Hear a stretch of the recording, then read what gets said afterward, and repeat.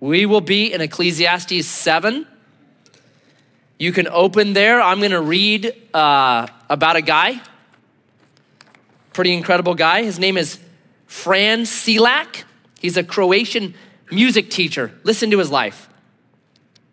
In 1962, a train carrying Silak jumped the tracks and plunged into an icy river, killing 17 passengers. Silak managed to swim back to shore, suffering hypothermia, shock, bruises, and a broken arm, but very happy to be alive. 1 year later, Silak was on a plane traveling from Zagreb to Rijeka when a door blew off the plane and he was sucked out of the aircraft. A few minutes later, the plane crashed, killing the passengers. Silak woke up in a hospital. He had been found in a haystack and had only minor injuries. How awesome is that? Oh my goodness. In 1966, he was riding on a bus that went off the road into a river. Seems to be a common theme. 4 people were killed, but not Silak. He suffered only cuts and bruises. In 1970, he was driving along when his car caught fire. He managed to stop and get out just before the fuel tank exploded and engulfed the car in flames. In 1973, a faulty fuel pump sprayed gas all over the engine of another of Silak's cars while he was driving it, blowing flames through the air vents. How would you like that? His only injury? He lost most of his hair. His friends started calling him Lucky. Some called him Baldy. In 1995, he was hit by a city bus in Zagreb, but received only minor injuries. In 1996, he was driving on a mountain road when he turned a corner and saw a truck coming straight at him. He drove the car through a guardrail, jumped out, landed in a tree, and watched his car explode 300 feet below. He was 67 years old. Right? Yeah, okay. How does this story end? June 2003, at the age of 74, Silak bought his first lottery ticket in 40 years and won more than $1 million. How cool is that? You read stories like that, and you're amazed because we know life doesn't normally work that way, right? It doesn't. Normally, people don't keep having. You might have that once, but that's about it. So when someone has a life that you're like, wow, that is something extraordinary because you keep seeming to defy the odds of life. You keep getting things that you shouldn't get, right? So we all kind of have that. Like we have in our brains the way life should work for people. But the problem with that is life is weird. It doesn't always work that way for people, okay? So this is the problem that Solomon sees, and he begins to address, and he talks about it and kind of gives probably the most strange text in the book of Ecclesiastes, which is the strangest book in the Bible, okay? So this is a strange text. I'll tell that right from the front. It's a Listen to it. Chapter 7, verse 15.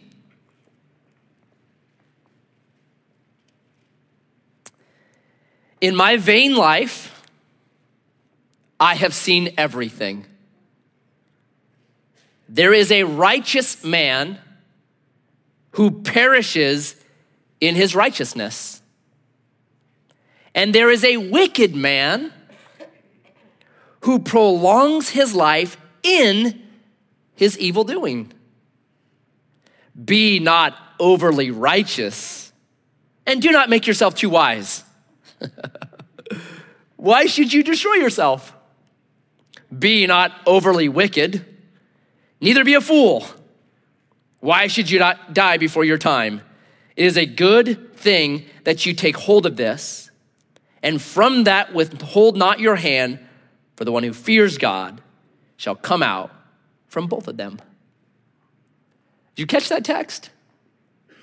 You should be scratching your head right now because every commentary I read on it, people just scratched their heads like, what is this? And I read a whole bunch trying to figure out like, what do people believe this is actually trying to say? And no one agrees because it's what in the world? So here's what I think Solomon's trying to say based on the book and based really on its place in the Bible. So I'm gonna try to work through it and then give you what I think is the point of this text. And it's really the point of the Bible. And if you don't get this, you don't understand Scripture, all right? So first of all, verse 15, Solomon says this, I've lived this life and I've seen something. And he says, I've seen righteous people die being righteous, doing the right thing. And I've seen wicked people get ahead, prolong their life, do well because of their wickedness. What he's saying is, life doesn't make sense. Like life is weird, right? So every religion has this as their core, karma. That's what every religion has. It's karma. If you do these things, life's gonna work out. And if you don't do these things, life won't work out, right? So you guys know what karma is? I'm guessing. What comes around goes around, right? That's the idea, the circle, that's karma. If you hurt someone, then you're gonna be hurt, that's karma. Now we're in church, so most of us would say, hey, I don't believe in karma.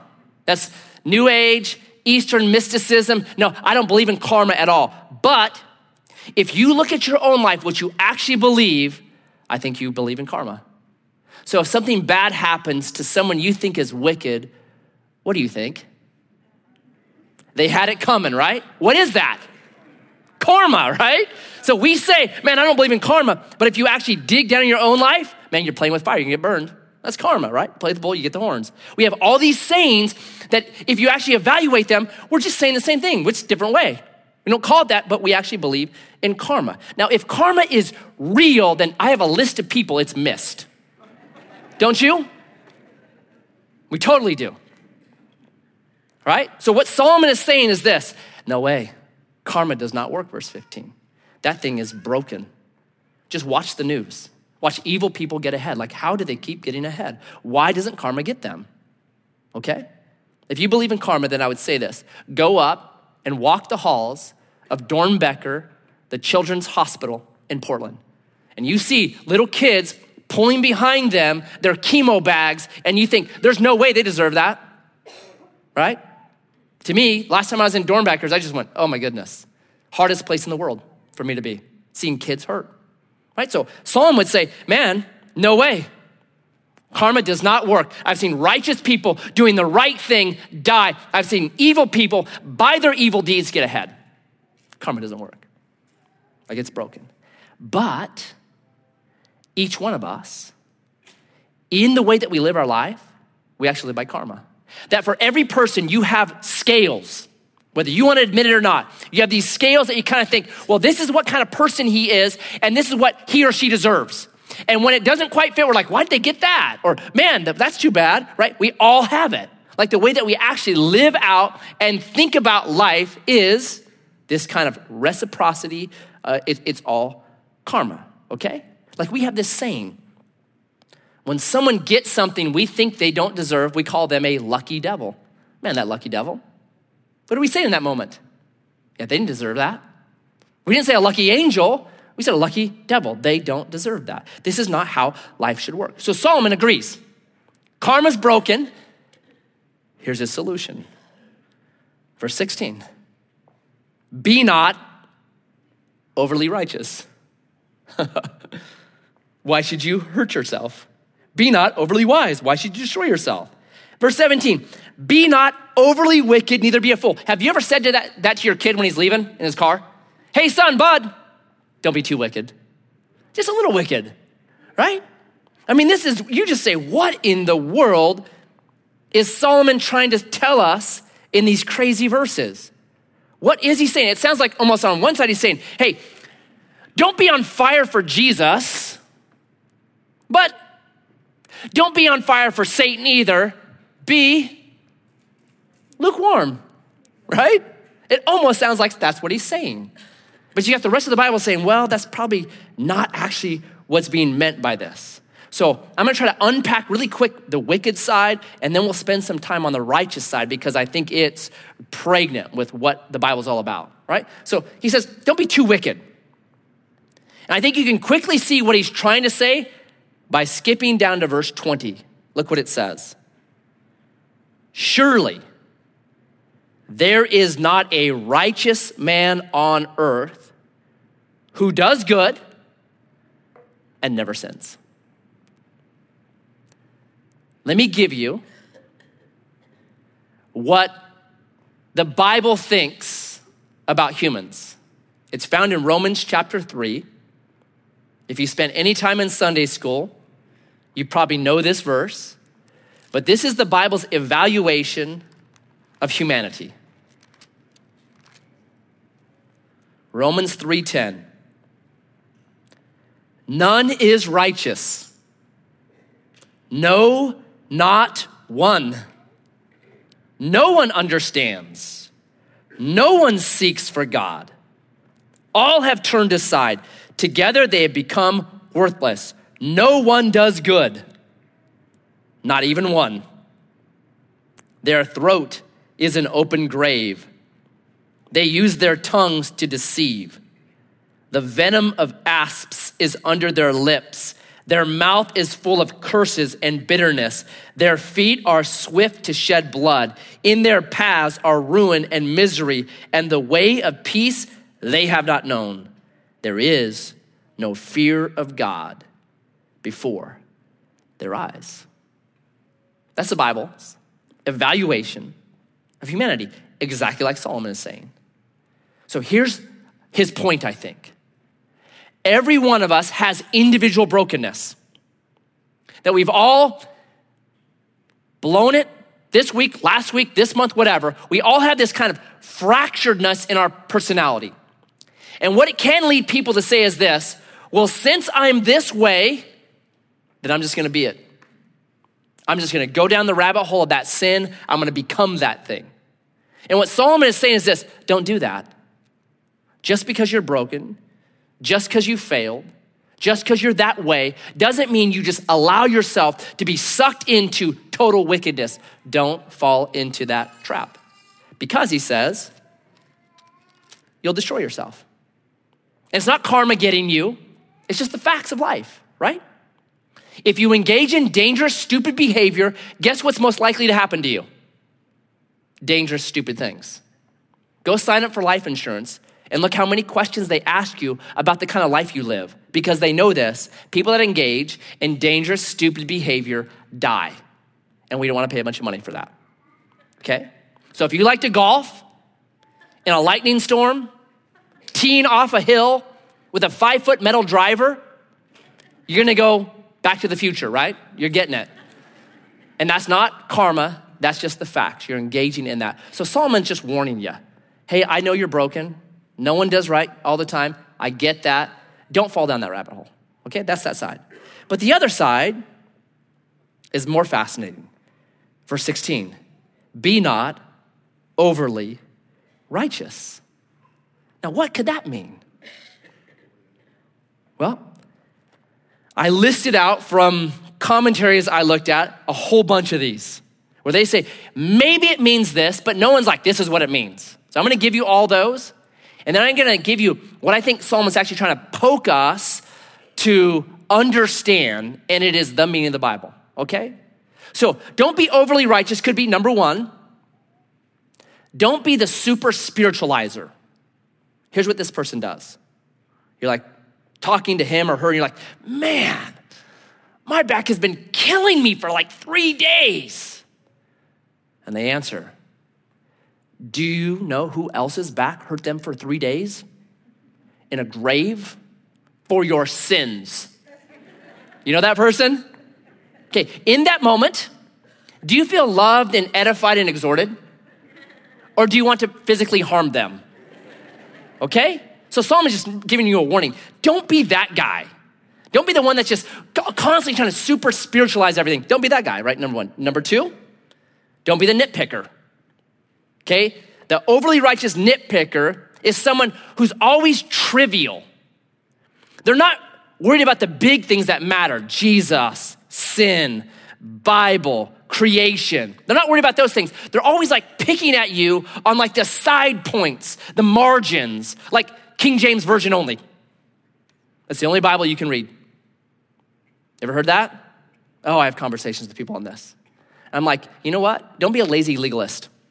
If you really want to read the Bible God wrote, learn Hebrew, learn Aramaic, and learn Greek, because everything else is a translation, okay? Some good, some bad. King James Version is a great translation. It's not the only translation, right?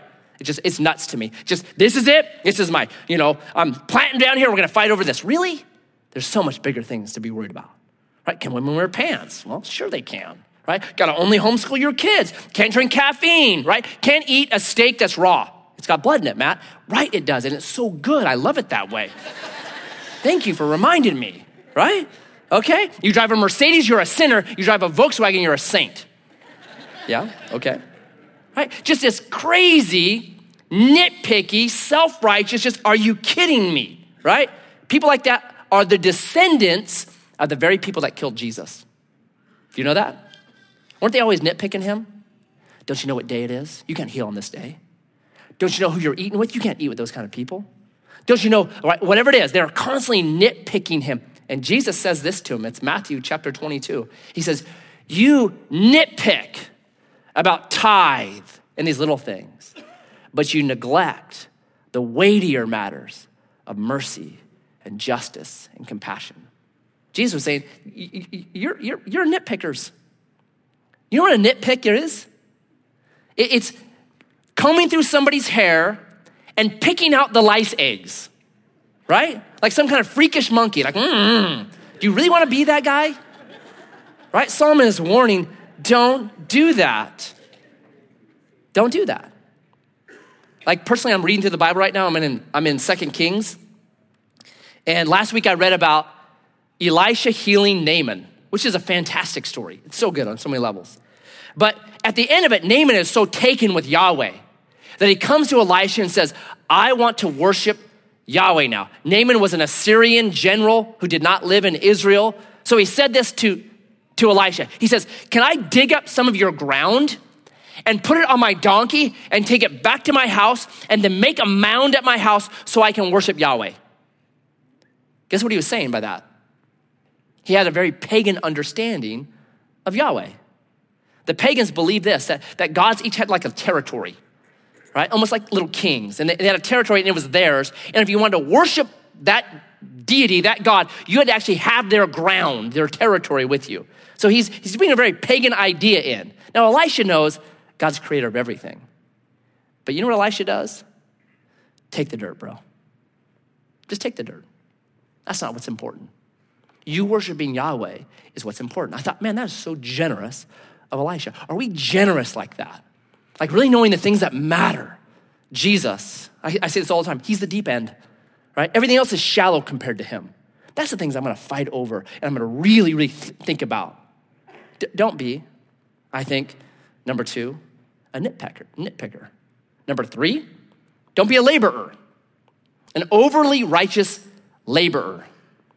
This is the person that has a Messiah complex, where they understand, they see the mission of the world and it's important. And they kind of begin to take that all upon themselves, like it's their job to do everything.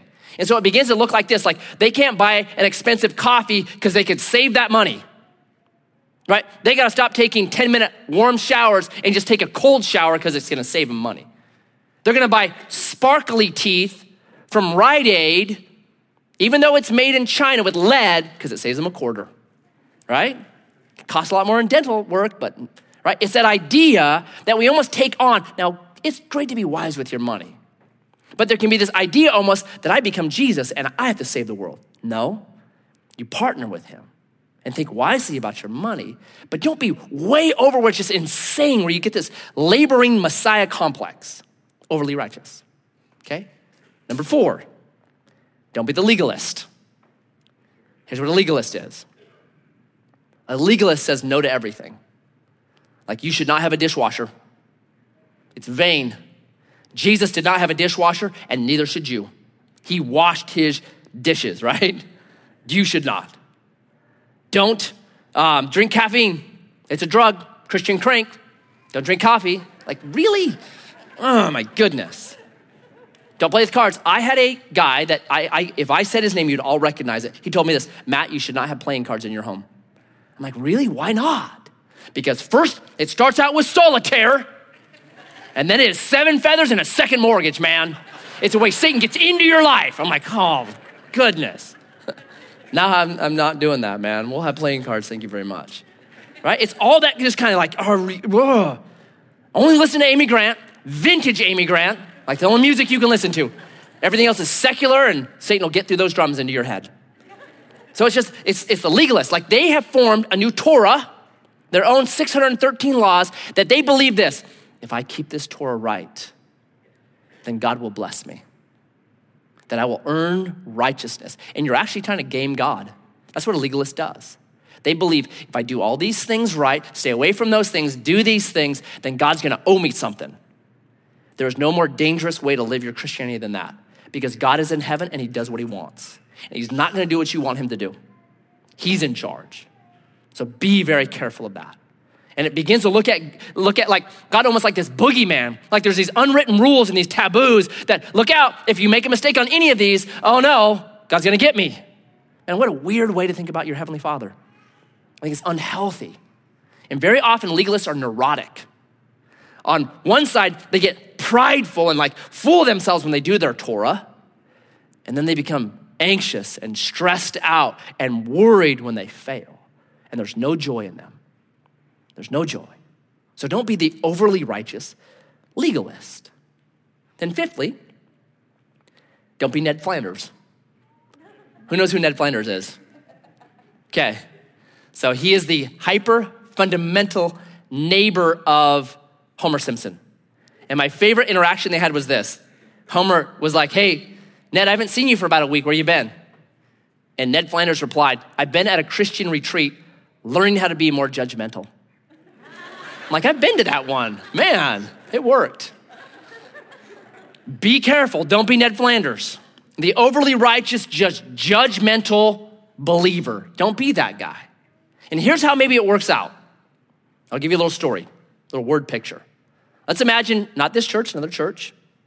Ned is sitting in the front row. And man, he is the uber believer. He's got on the What Would Jesus Do necklace. He's got the Voice of the Martyr bracelet on. He has a King James Version only Bible. It's the only way God speaks today. So I got that, right? He's got a tattoo on his arm. It's the dove descending upon Jesus, being baptized by John the Baptist. And it's got the Matthew text written in Greek on the other side. Like he's uber believer, right? He's got his notebook, his journal with 4 different colored pens, depending on what was being said. Was this, dispensationalism? He's got it all right there, right? He's got his Bible, but he doesn't even look at it because he's got the entire thing memorized, just sitting there on his lap, just reminding people, have your Bible, man, have your Bible. He's got the No Jesus shirt on, the one? N-O, Jesus, N-O, peace, K-N-O-W, Jesus, K-N-O-W, peace. He's got that shirt on and he's just drinking it in. He's loving it. Front row, just, oh, man, the glory of it all. But it keeps getting uninterrupted by some guy in the back who's like groaning. And he's kind of like there's a stir in the congregation. He's like, man, who is destroying the Shekinah of God right now? And finally he looks back, he sees a dude back there, and the guy's just got his head buried in his hands, and he's wearing an Aussie t-shirt. He's like, what in the world? Why would you bring that into the sanctuary of Yahweh? He's got a hat on. He's wearing a hat in church. He cannot believe it. So he just feels led by God's Spirit to pray. So he gets up and just starts praying. God, I thank you that I am so awesome. I thank you that I am not a thief like the Aussie guy back there. I thank you that I don't cuss. I don't chew. I don't go with girls that do, like Aussie guy back there. I tithe. I memorize scripture. I am awesome. And I thank you for that. Amen. And the congregation is kind of like, yeah, all right, okay, yeah.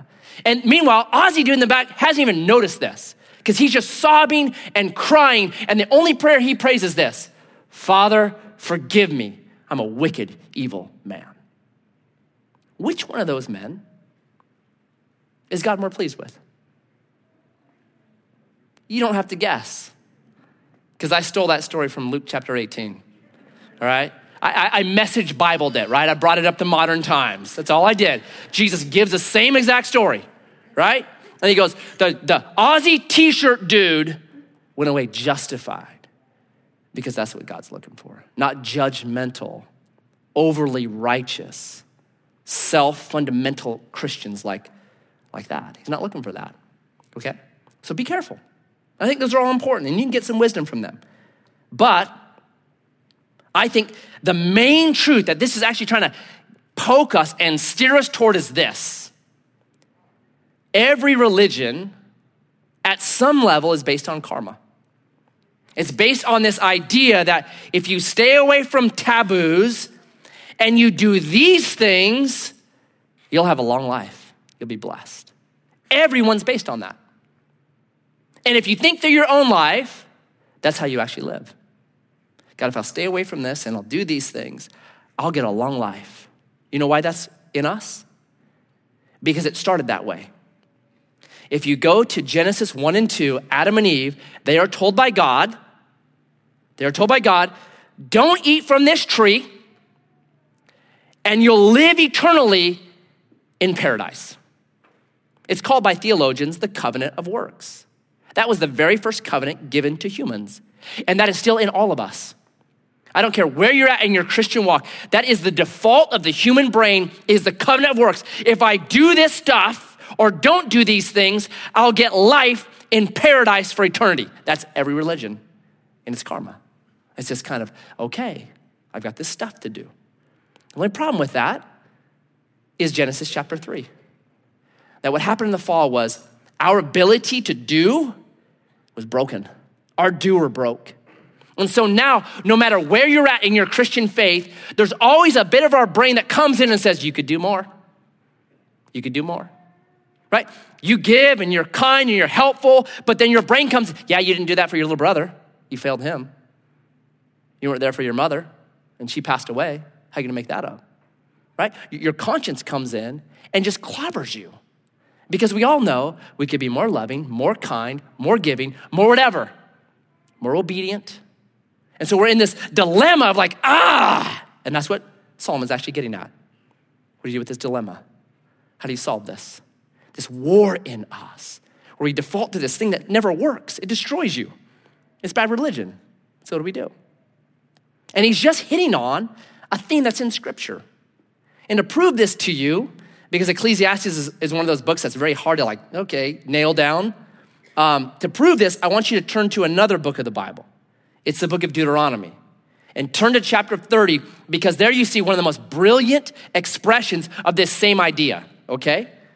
So if you don't know what Deuteronomy is, it means the second law. It is an 8-hour sermon by Moses. That's a long message. And he goes over everything. It's just, I'm going over 40 years of ministry with you guys. He gives the second law, do all these things, don't do all these things. And then at the end of his sermon, he sings a song like every good preacher should. But the song is, you're gonna fail. It's Deuteronomy 32. Even though I've told you all this, giving you an 8-hour message, you're gonna fail. What a great song that is. You're not gonna do it, you're gonna fail, and it's gonna trash you, okay? So that's Deuteronomy, brilliant book, all right? Chapter 30 though, is the light. It's the hope. So to give you kind of an understanding of where chapter 30 comes, Moses has been giving he's been giving karma, religion. Do these things and be blessed. Don't do these things and be cursed. I'll just read a little bit of that. Chapter 28, verse 15.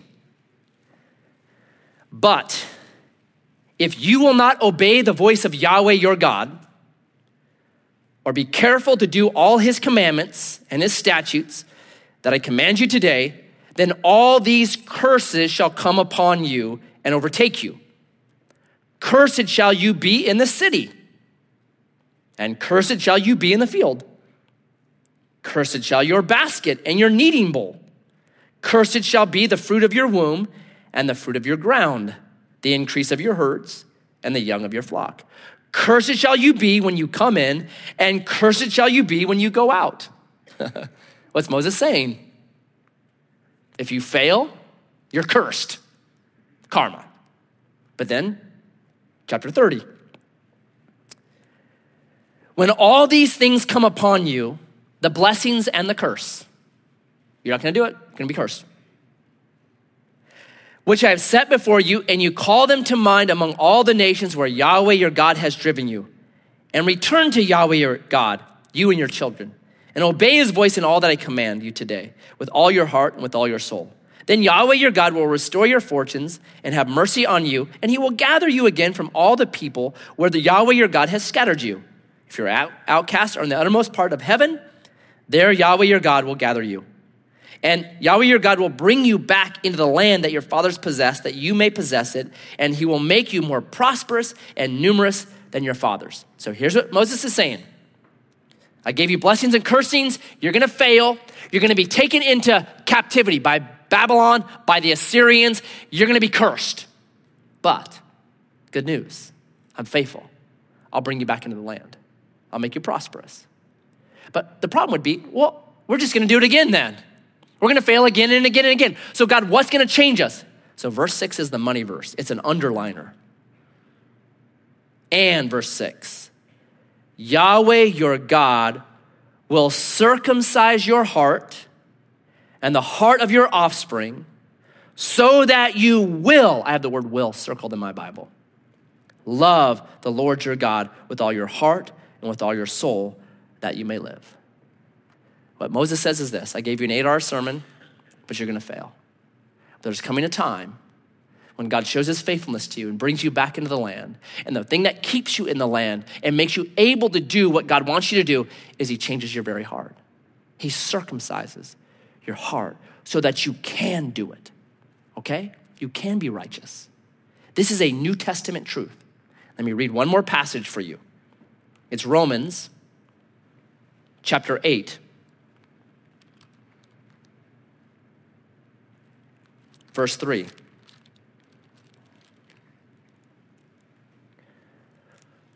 For God has done what the law, all those rules, that whole system, covenant of works, do this, be blessed, don't do this, be cursed, right? For God has done what the law, weakened by the flesh, could not do. This is a mirror of the entire Old Testament. Man, law, work, that thing was tried over and over and over and over again every time it failed. Because your doer is broken. You will fail. You fail yourself. Your own little rules, your own little Torah, whatever you wrote for yourself, you can't keep it, let alone the one God has for you. You can't.